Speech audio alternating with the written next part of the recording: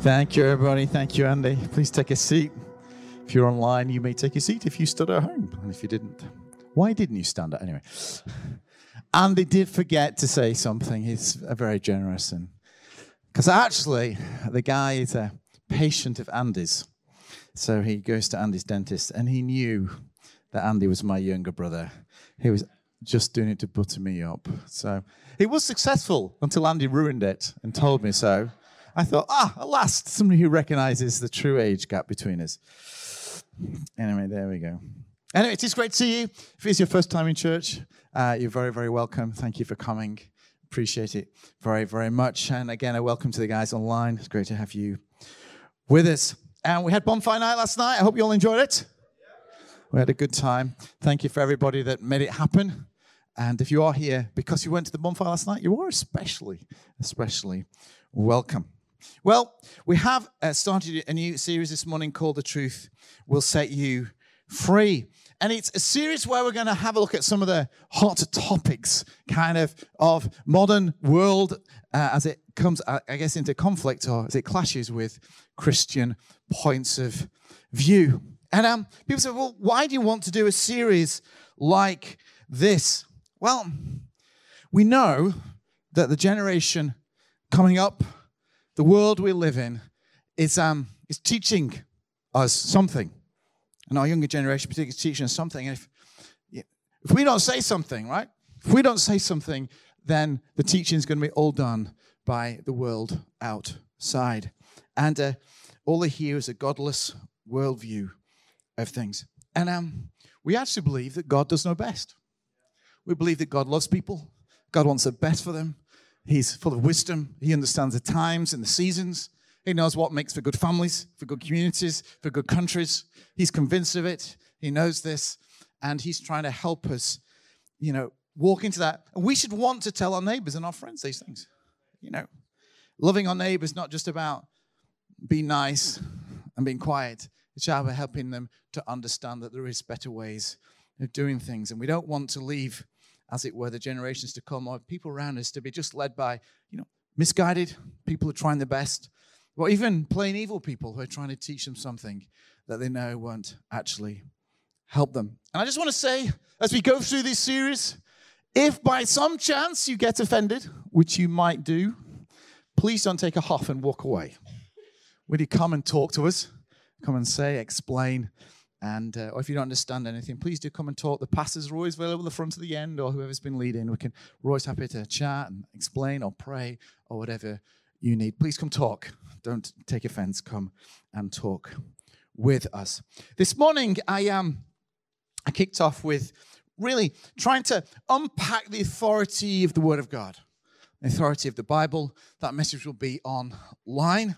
Suffice to say that as Christians, we believe this book here is the inherent, without error, truth of what God says to us. And we believe that it's not just for the church, it's actually for everybody. Why? Because the earth is the Lord's and everything in it. Psalm 24, verse 1. Everything is under his dominion.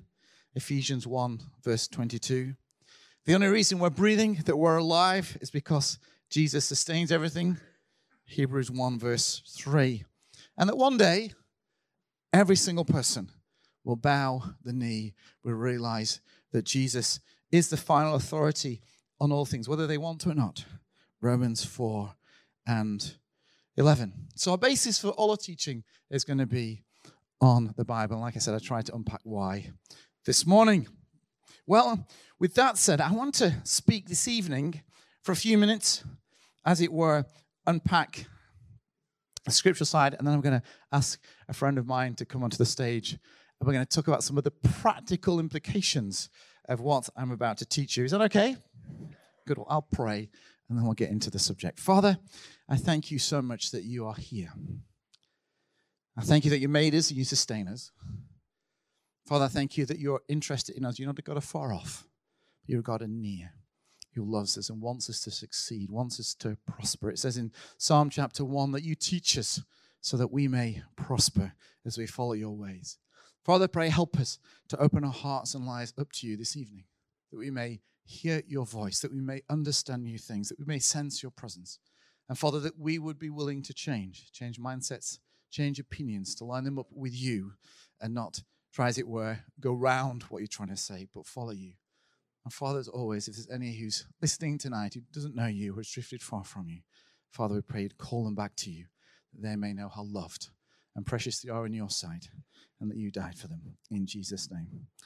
Amen. Well, let's begin at the beginning on this subject. And we'll turn to Genesis chapter 2 and begin to read at verse 20. Genesis chapter 2, verse 20. And it said this: So the man gave names to all the livestock, the birds of the air, and the beasts of the field. But for Adam no suitable helper was found. So the Lord God caused the man to fall into deep sleep. And while he was sleeping, he took one of the man's ribs, closed up the place with flesh. Then the Lord God made a woman from the rib that he had taken out of the man, and he brought her to the man. And the man said, This is now bone of my bone and flesh of my flesh. He shall be called woman, for she was taken out of man. For this reason, a man will leave his father and mother and be united to his wife, and they will become one flesh. So we're going to talk about being one flesh tonight. We're going to talk about sex, if that's all right. Because sex is a huge deal in our society. It's massive. It's everywhere. The products are often sold on sex. Programs are advertised with sex in them. Everything, it would seem to me, is about this connection of sex between individuals in this day. We want to see, well, what does the Bible say about this? And why is it so important? And because for many of us, it is or will be important in our lives. Well, in the beginning, God made man and woman. He put them together, and he then draws us a picture of how it's supposed to be. One man, one woman coming together in physical union and forming one flesh for the rest of their lives. And the first thing I want to say is, this is God's ideal. This is God's perfect picture. This is how God, at the very beginning of his words, describes family life. One man, one woman, together for the rest of their lives. And for those of you who know the Bibles well, and those of you who might want to read it all many times over, this picture is never criticized throughout all of Scripture. In fact, all Scripture ever does is back up this picture and tells you lots of things about what you shouldn't be doing, and it always leaves this picture intact. One man, one woman, together in physical union for the rest of their lives. And it's interesting to note is that, just in case you're wondering, God created sex. God invented it. And if Genesis 1 verse 31 says that everything that God has made is very good, which means that God says sex is very good, obviously in the right place, in the right, as it were, relationship. But it's very good and to be enjoyed, And I hope those of you who are married do enjoy it. Am I allowed to say that on tape? I think I'm allowed to say that on tape, right? So in the beginning, God gives us this picture, right? A picture, an ideal picture, a picture of perfection. And then sin enters the world, Genesis chapter 3.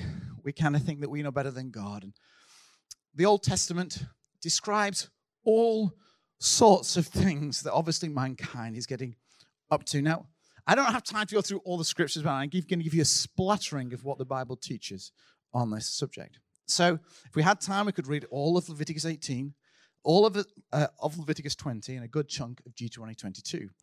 But to sum up, Leviticus 18 really has guiding laws and principles about about what we shouldn't do in involving sex.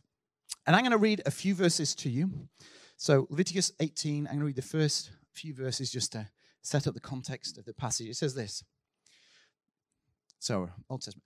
The Lord said to Moses, speak to the Israelites and say to them, I am the Lord your God. You must not do as they used to live and do in Egypt, where you used to live. And you must not do as they do in the land of Canaan, where I am bringing you. Do not follow their practices. You must obey my laws and be careful to follow my decrees. I am the Lord your God. Keep my decrees and laws, for the man who obeys them will live by them, and I am the Lord. Basically, God is saying to his people, just because everybody else is doing it doesn't make it right. Right? Just because everybody else is doing something in society doesn't make it right. In fact, it could be quite wrong. And that's what God's trying to say. These practices in Egypt that you saw and you're involved with, the practices you're going to walk into with the Canaanites, don't follow them because they're wrong, harmful, sinful, against my best for you, so don't do it. Now, if we had time, we could read a great chunk of you shouldn't marry your father's wife and your auntie and all that kind of thing. But then it goes to say in verse 20, it covers some unusual bits and pieces. It says this, verse 20, do not have sexual relationships with your neighbor's wife and defile yourself with her. Do not give any of your children to be sacrificed to Molech. For you must not profane the name of the Lord your God. I am the Lord. Do not lie with a man as one does with a woman. This is detestable, he says. And do not have sexual relationships with an animal and defile yourself with it. A woman must not present herself to an animal to have sexual relationships with it. This is a perversion. These things are all wrong. Why are they wrong? Because they go against the perfect picture described in Genesis chapter 2. It's going to be a theme of mine as I read that. And then in Leviticus 20, I'll just read 1 or 2 verses to you. The fact that if people do this, there's consequences in God's eyes. So 20, we'll start from verse 10. Guys, if that's right, verse 10. If a man commits adultery with another man's wife, with the wife of his neighbor, both the adulterer and the adulteress must be put to death. If a man sleeps with his father's wife, he has dishonored his father. Both the men and women must be put to death. There'll be blood in their own heads. And on it goes. Some get killed, some get cast out, some get separated. But there's always consequences for breaking, as it were, this perfect picture from Genesis chapter 2. And it over and goes. It says this. In Deuteronomy 28, it talks about virgins. Now, I've had a good look through the Bible. Not all, I didn't reread it all, but a good chunk of it. And the Old Testament presumes something about people who are getting married, especially the girls. It presumes that they're virgins, that they've not been let out in the presence of a man yet. And Deuteronomy 22 describes the situation as if a new husband isn't happy that his wife is a virgin, and describes the consequences for the girl if it's found out to be true. And there's this presumption in the Bible that man and wife will be virgins before they get married. It's such a presumption that, as far as I know, nowhere is it stated, but it is presumed throughout all of Scripture to be the case. I mean, and if a girl was found not to be a virgin, she was also killed.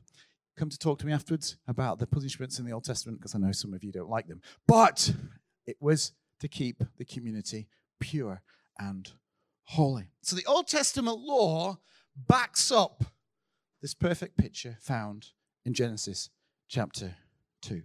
The New Testament only confirms the Old Testament, but it does explain a bit of why it's so important. So Romans chapter 1, verse 21 begins to explain what has happened, why man has got this sexual desire, woman's got this sexual desire to do all sorts of crazy things outside the perfect picture. So verse 21 of Romans 1 says this, for although they knew God, they neither glorified him as God nor gave thanks to him. But their thinking became futile and their foolish hearts were darkened. Although they claimed to be wise, listen to this, although they claimed to be wise, they became fools and exchanged the glory of the immortal God for the images made to look like mortal man and birds and animals and reptiles. Therefore, i.e. they left God and followed other things. Therefore, God gave them over to sinful desires of their hearts, to sexual impurity, for the degrading of their bodies with one another.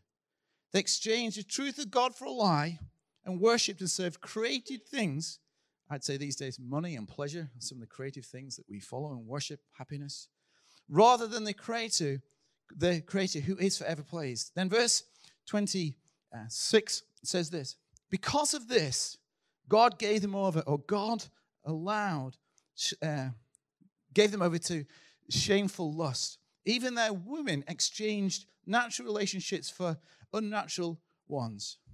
In the same way, the men abandoned natural relationships with women and were inflamed with lust for one another. Men committed indecent acts with one another and received in themselves for the penalty for their perversion. It backs up the Old Testament.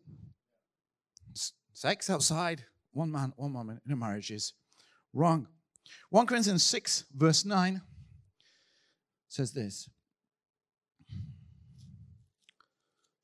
1 Corinthians 6, verse 9 says this. Do you not know that the wicked will not inherit the kingdom of God? Do not be deceived. Neither the sexually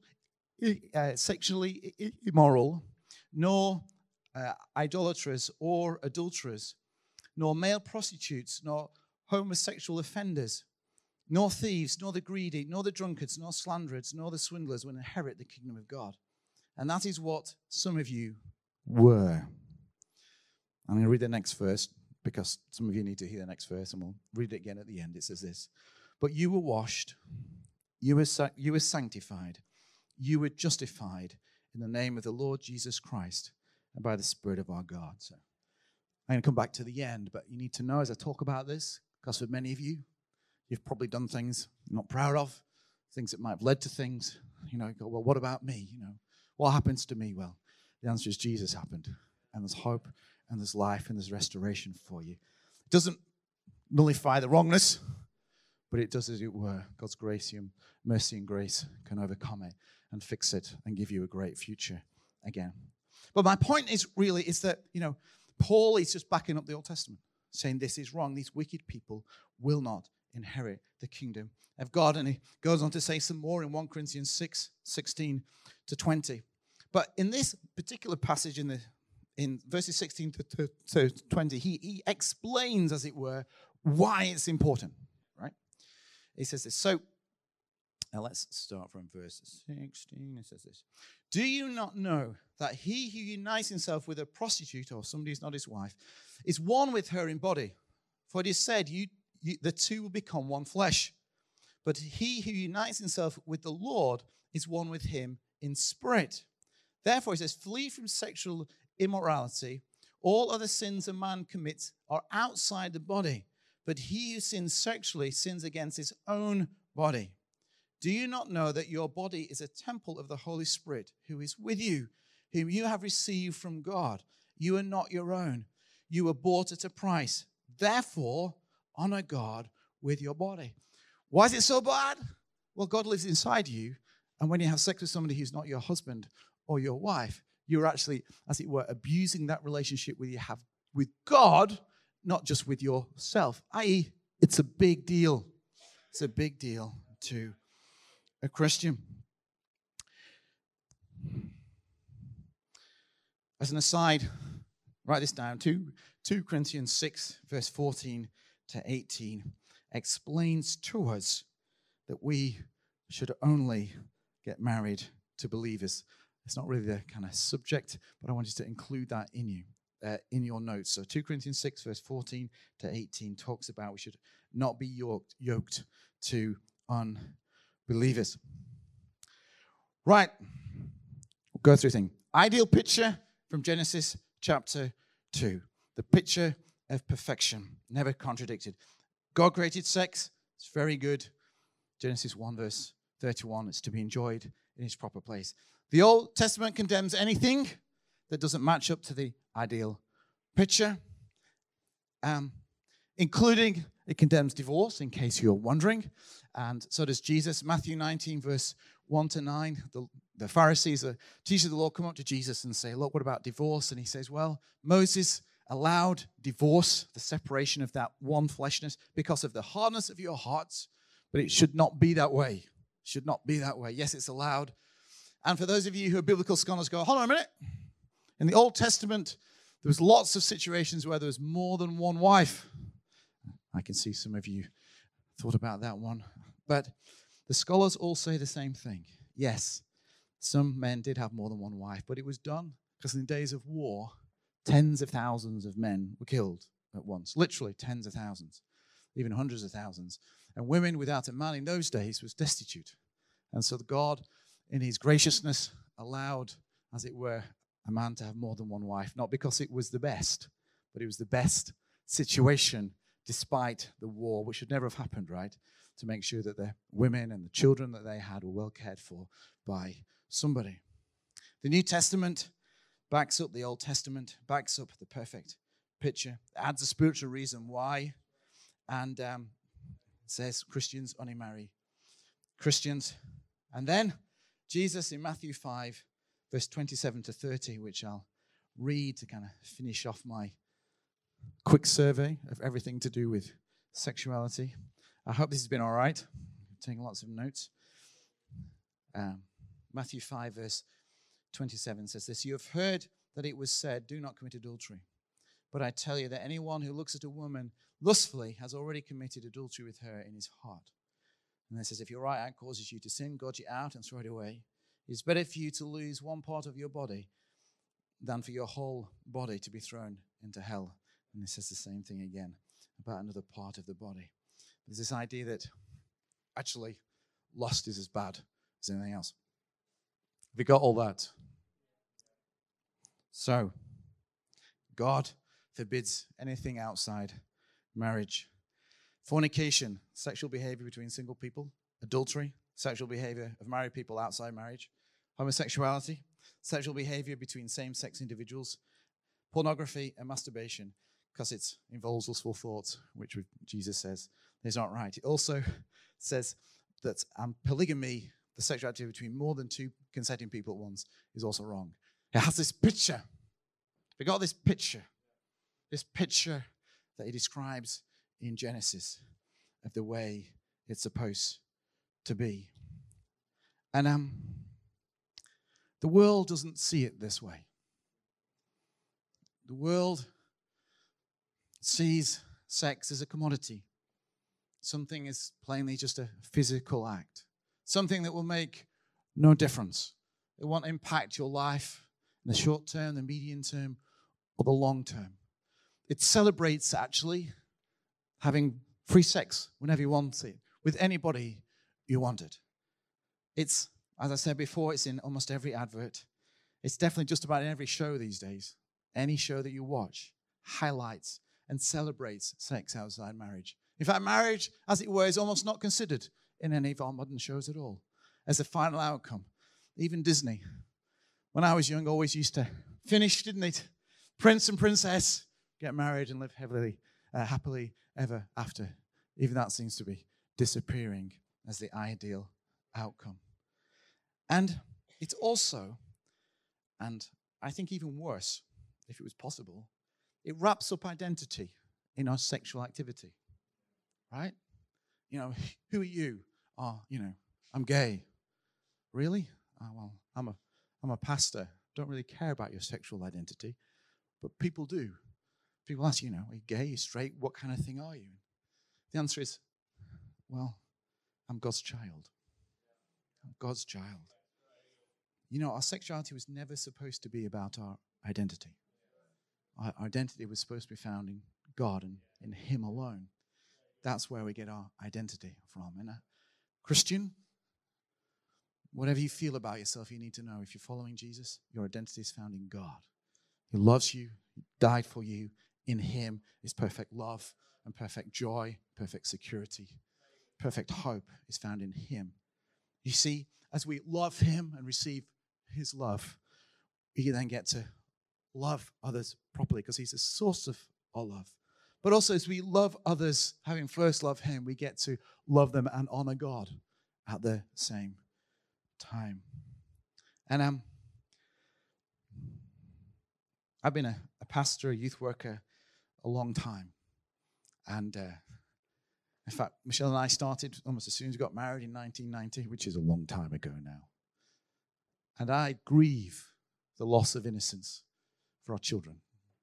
things they get taught at school, which was never even considered when we were at school. It was the things that the culture tries to force them into, and the pain that they go through as they try and figure out things that, as children and young people, they were never meant to. They were never meant to. Now, this talk isn't on identity or gender. That's for another day. But it's all tied up, right? All tied up. And as Christians, as a church, we want to say to the world, there's an ideal way. And all the other ways are worse. All the other ways are worse. They damage individuals, they damage families, they damage communities. Because they're not God's ideal, and God's ideal is always, always best. Well, with all that said, I'm going to invite my friend Alex up. Because I wanted you to hear somebody who's lived, as it were, in all the worlds, both worlds. And she's very kindly said that she'll share honestly. And I hope that you find her perspective. Now you've heard, so I've given you all the truth in one big dollop. And this is kind of the story side. So, Alex, thank you so much for coming up. And once upon a time, you weren't a Christian.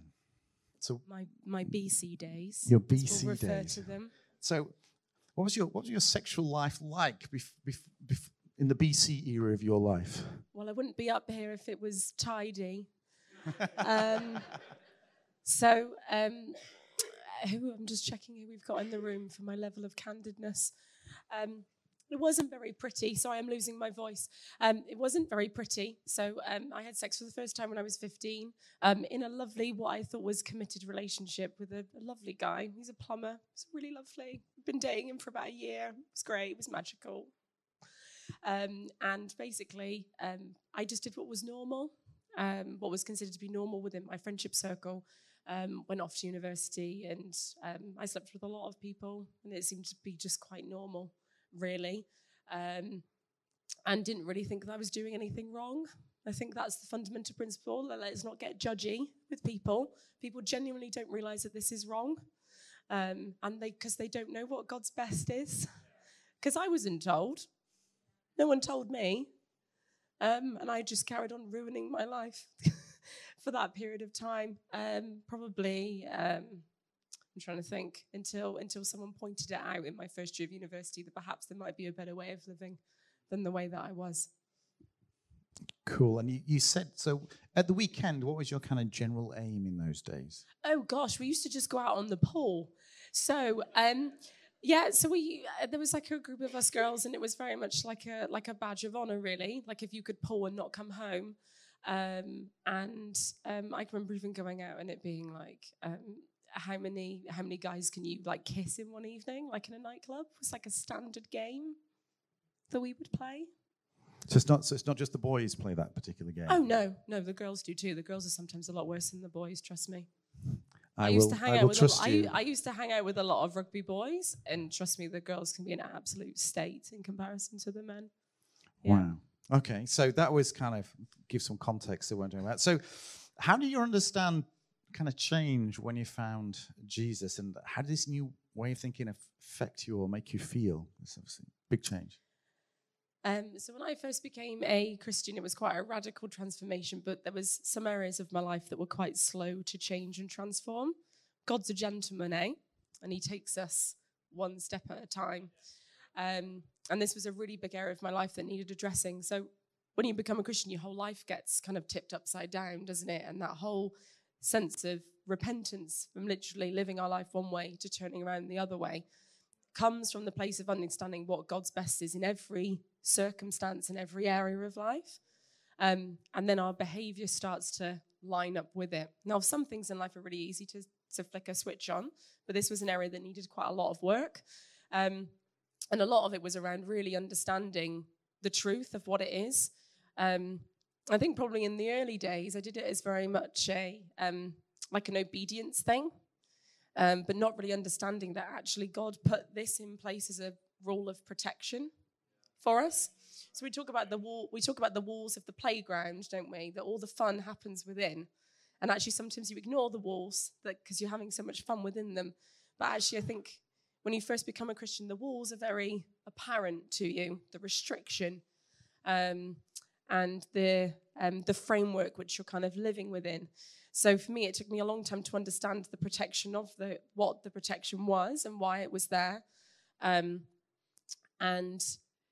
kind of understanding who God was and God being that protective father figure. And so some of this can sound really kind of feminine, but it's really true for you guys as well, because it's about protecting our hearts, it's about protecting our souls, and it's about protecting us for something which was designed and purposed for. And my whole mindset in the early days of my Christian life was about understanding the purpose of sex within a marriage and what it was designed for. And that I'd been playing with fire up until that point. Because anybody who's married and is, invested in a sexual relationship, it's great. It's fantastic. It's awesome. And God gave you that. And do you know what? Prior to that, you're like scratching the surface. You're not getting all of it. You're getting a fabricated version of it. You're getting something that the world's selling you, and it's a lie. The best of it and the best experience of it is within the marriage covenant, because that's what it was designed for. You take what something was designed for, you take it out of its setting, and it doesn't work properly. And that's why it's so screwed up, and that's why it screws with so many people. Yeah, so obviously you made the decision, and then you began to think about dating and finding a Christian and marrying them. How did that feel, and how did the past kind of impact that lot? So there's a lot of baggage, isn't there, that comes with a sexual history. And I was in a really broken place, if I'm completely honest. And we have to be really careful about how we deal with people and talk to people that have a sexual history or have done things that don't know otherwise, because there was a lot of brokenness and a lot of hurt. And I felt dirty, really dirty and broken and damaged. And God had to deal with that. That was not anybody's responsibility to deal with. That was for me and God to deal with. I was talking to Ed a bit yesterday that one of my biggest issues with thinking about dating was that I thought I was damaged goods. So I thought that no one would actually love me. Like, no, like, lovely, nice guy. Like, is he like going, oh, that's terrible. Yeah, it is. That's where I was for a really long time. That a really nice Christian guy wouldn't want to be with me because I was damaged goods. So I had to deal with a lot of that, and that took me a really long time to deal with. And I'd recommend to anybody who's in the same place and can relate to anything of what I'm saying, please deal with it before you start dating. Please. And get your identity in Christ right before you start dating. Because then when you do start dating, and I have a wonderful husband who sat on the front row. We've been married for 7 years now. And do you know what? I dreaded having to have that conversation with him. That conversation we were early started dating about, the lovely boundaries word and what we were going to do when we were dating, but also the fact that I did have a sexual past and how he would feel about that, and what baggage that would bring into our marriage bed, so to speak. And he was wonderful, and that's a story for another day in terms of what that conversation happened with Daniel. But if you can avoid any of this, just lighten the burden of it. Just make things so much easier for everybody. Sorry, and then the other thing was you talking about kind of what it was like when we were dating. So just because you've had sex before and then you start dating doesn't make it any easier than the rest of you that haven't had sex before you got married. The fruits of the Spirit, self-control. Anyone? Anyone. It's for everybody. And then also you have to have the conversations of, well, we've done it before, so does it make a difference if we don't do it outside of marriage? No. I don't care if you're engaged. You're not married. Don't play with the fire. And we had to, we set some really straight boundaries really, really early on in our relationship, and it's really good to have those conversations really early on before things before passions might strike a little bit early and you're in a difficult and compromising position. You need to have those conversations really, really early and get some people that are accountable to you. We've had some couples in our Connect group that we said, I'm going to ask you every week. I am going to ask you. And I'm not doing it to meddle, and I'm not doing it to be a busybody. I'm doing it because you know that it's God's best for you, and I'm trying to give it to you. I'm trying to help facilitate you to have it. So we need to get alongside couples, young couples and young single people and just help them out because it's hard. And all the stuff that you've been talking about, the world's throwing it at people all the time. Sorry. I could talk on this for hours. I'm really passionate about it. It's okay. It's why you're here. So, any final advice you might have? Any thoughts for the guys? So I wrote down a couple of things. Decide that you're going to live this way as early as you can, and then stick to your guns. When you start dating, when you start having conversations with people that you might be getting into a relationship with, talk about this really, really early, and get some people around you. This is one area of life. We talk about what Ed was talking about, kind of the world is kind of indoctrinating us to loads of different things. This is one area of life. This is one kind of sinful area that the world has got the narrative on effectively right now. And you have complete control over this. And you can put things in place to help you have better control. And then the last one is be that weird person. Be the weird person in the circle of friends that isn't doing it. Be the weird person that's speaking out about it. Because I can remember early on in the days that me and Daniel were dating, when I first became a Christian, this was my strongest line of witness. And there was people in my life that didn't believe I'd become a Christian until I stopped having sex before I got married. Because it was such a big part of my life. It could be one of the opening conversations and gambit pieces that you have with people. If you're going to give this up and be so countercultural, gosh, you must believe something. And gosh, it must be good. Is that okay? Thank you, Alex. Let's give her a hand. And thank you so much for her honesty.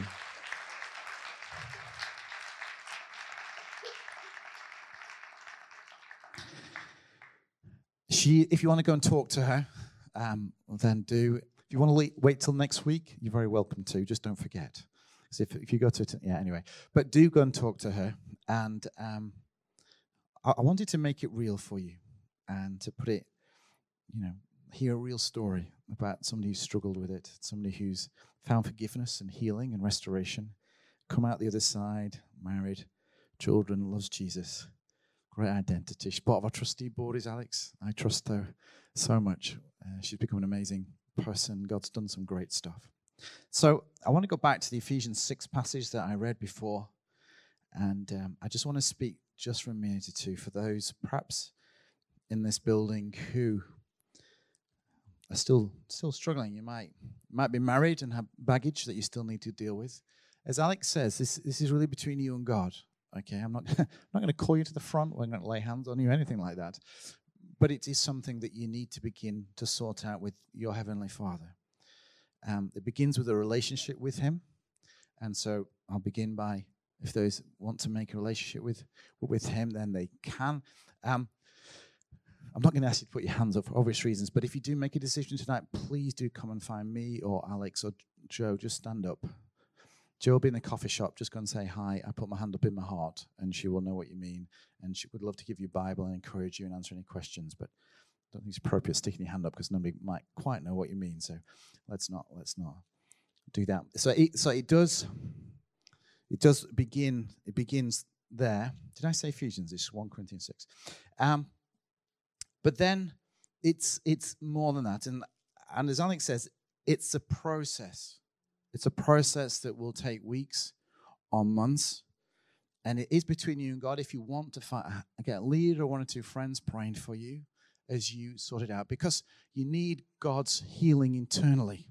Like it's not something you can necessarily, for some of you, God might just go, click, and it's gone. And you feel whole again, and you feel pure again, and you feel like it's taken away.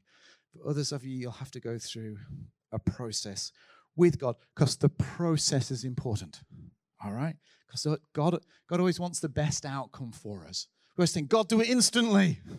But that's not always the best long-term outcome for us. Sometimes we need to walk a path with him and sort out a few things along the way. And so it will involve praying. It will involve reading the Bible. It will involve being faithful in areas of life. As Alex said, it will involve putting the boundaries, the walls of the, what do you call it, of the playground back up again and living in them despite how you might feel or how difficult that might be for you. And then you need to allow God to do it. Verse 11 of 1 Corinthians 6 says this, and this is what some of you were, but you were washed, past tense. You were sanctified, i.e. you are washed now and you are sanctified. You were justified, just as if you'd never sinned. In the name of the Lord Jesus Christ, by his death and by his resurrection, by his blood that he shed for you, and by the Spirit of our God. Jesus did the action. The Holy Spirit comes and cleans and heals and restores you. And this is God's gift, right? It's God's gift in every area of sin, right? It's not just this one, but we'll talk about this one. It's tonight. Most of our young people, especially but not exclusively for sure, who come into church will have already fallen in this area. And we as a church need to gently help them, teach them, create those boundaries, restore them so they can walk into healthy marriages, that they can walk back into Genesis chapter 2 before sin happened. They may be, as it were, released into that, so they may have that picture and they may enjoy the perfect union, the one fleshness that God longs for every single married couple of one woman and one man together. So I just want to pray. Let's just close our eyes. Perhaps you're in this room and you don't know God yet. Or perhaps you did, but you've drifted far away. Or God seems distant. And with your head bowed, with your eyes closed, take this moment to silently say, God, I need you. I'm sorry. I've done things that I'm not proud of. Things that I know I should never have done. And I'm sorry. But God, I thank you that you recognize that I am sinful and I needed a Savior. I needed, as it were, this guilt, this penalty taken away from me. And I thank you that that's what Jesus did on the cross. Father, I thank you that he took it all. He took both the action and the guilt. And if you will, Father, if I can just give myself enough to you, you'll take away the pain and the shame. And you will heal and restore me back to the way it was. And as you cry out, expect God to answer. Expect God to whisper into your heart and into your soul tonight or very soon. My child, I love you. My child, you can trust me. My child, we can do this together. My child, there's a hope and a future. I can restore that which was broken or messed up. I can do something good. Whatever the consequences have happened so far, my child, if you will trust me, I can take hold of it and make something beautiful from it. The Bible says that God can use all things for good. And guess what? He can even use our mistakes for good because he's God and nothing is impossible for him. Father, I pray for any who are crying out in their heart, God, that they may hear your voice, that they may sense your spirit in their lives. Father, so I may give them hope. It was almost 2 weeks when I said that prayer in my heart to realizing your spirit was in me and heaven was my home. Father, I pray they may know, if they will trust in you, that you will come and be with them. And they may know that they're yours. And Father, once they've done that, Father, I pray for others in this room. They may be married now or not, maybe in a relationship or not, but God, they have sexual baggage in their life. Slept with boys, girls, maybe multiple things. Father, perhaps lust is in their hearts. Pornography is an issue. And they lust and they shouldn't. Father, I pray you would begin that restoration process right now. Father, may they come on humble knee. And may they say, God, I need help. And Father, I pray that they may pursue you in this area of their life until their dying days. Father, as they do, that you would restore them. For those in marriages, Father, that you would begin to heal and restore them so they may have a wonderful relationship with their husband or wife, uncluttered. That baggage will be taken away. Not that we deserve it, God, but we ask because of what Jesus has done on the cross. For those that have lustful thoughts, who maybe pornography is a problem, Father, I pray as they come, God, that you would begin to heal and restore those areas of their life too. Father, that they would pursue you. Maybe in those instances, for some of them, they might find a friend, that they may hold each other accountable as time goes on to live lives that is as you would want them, so they may walk, as Psalm 1 says, they may walk in prosperity before you, Father. Not that we do it for that, but it is the outcome of following your laws, your decrees, and your ways in our life. And Father, I pray for any here, God, who don't have the baggage. Father, I pray you'd bless them. Father, I pray that you would anoint them with great joy.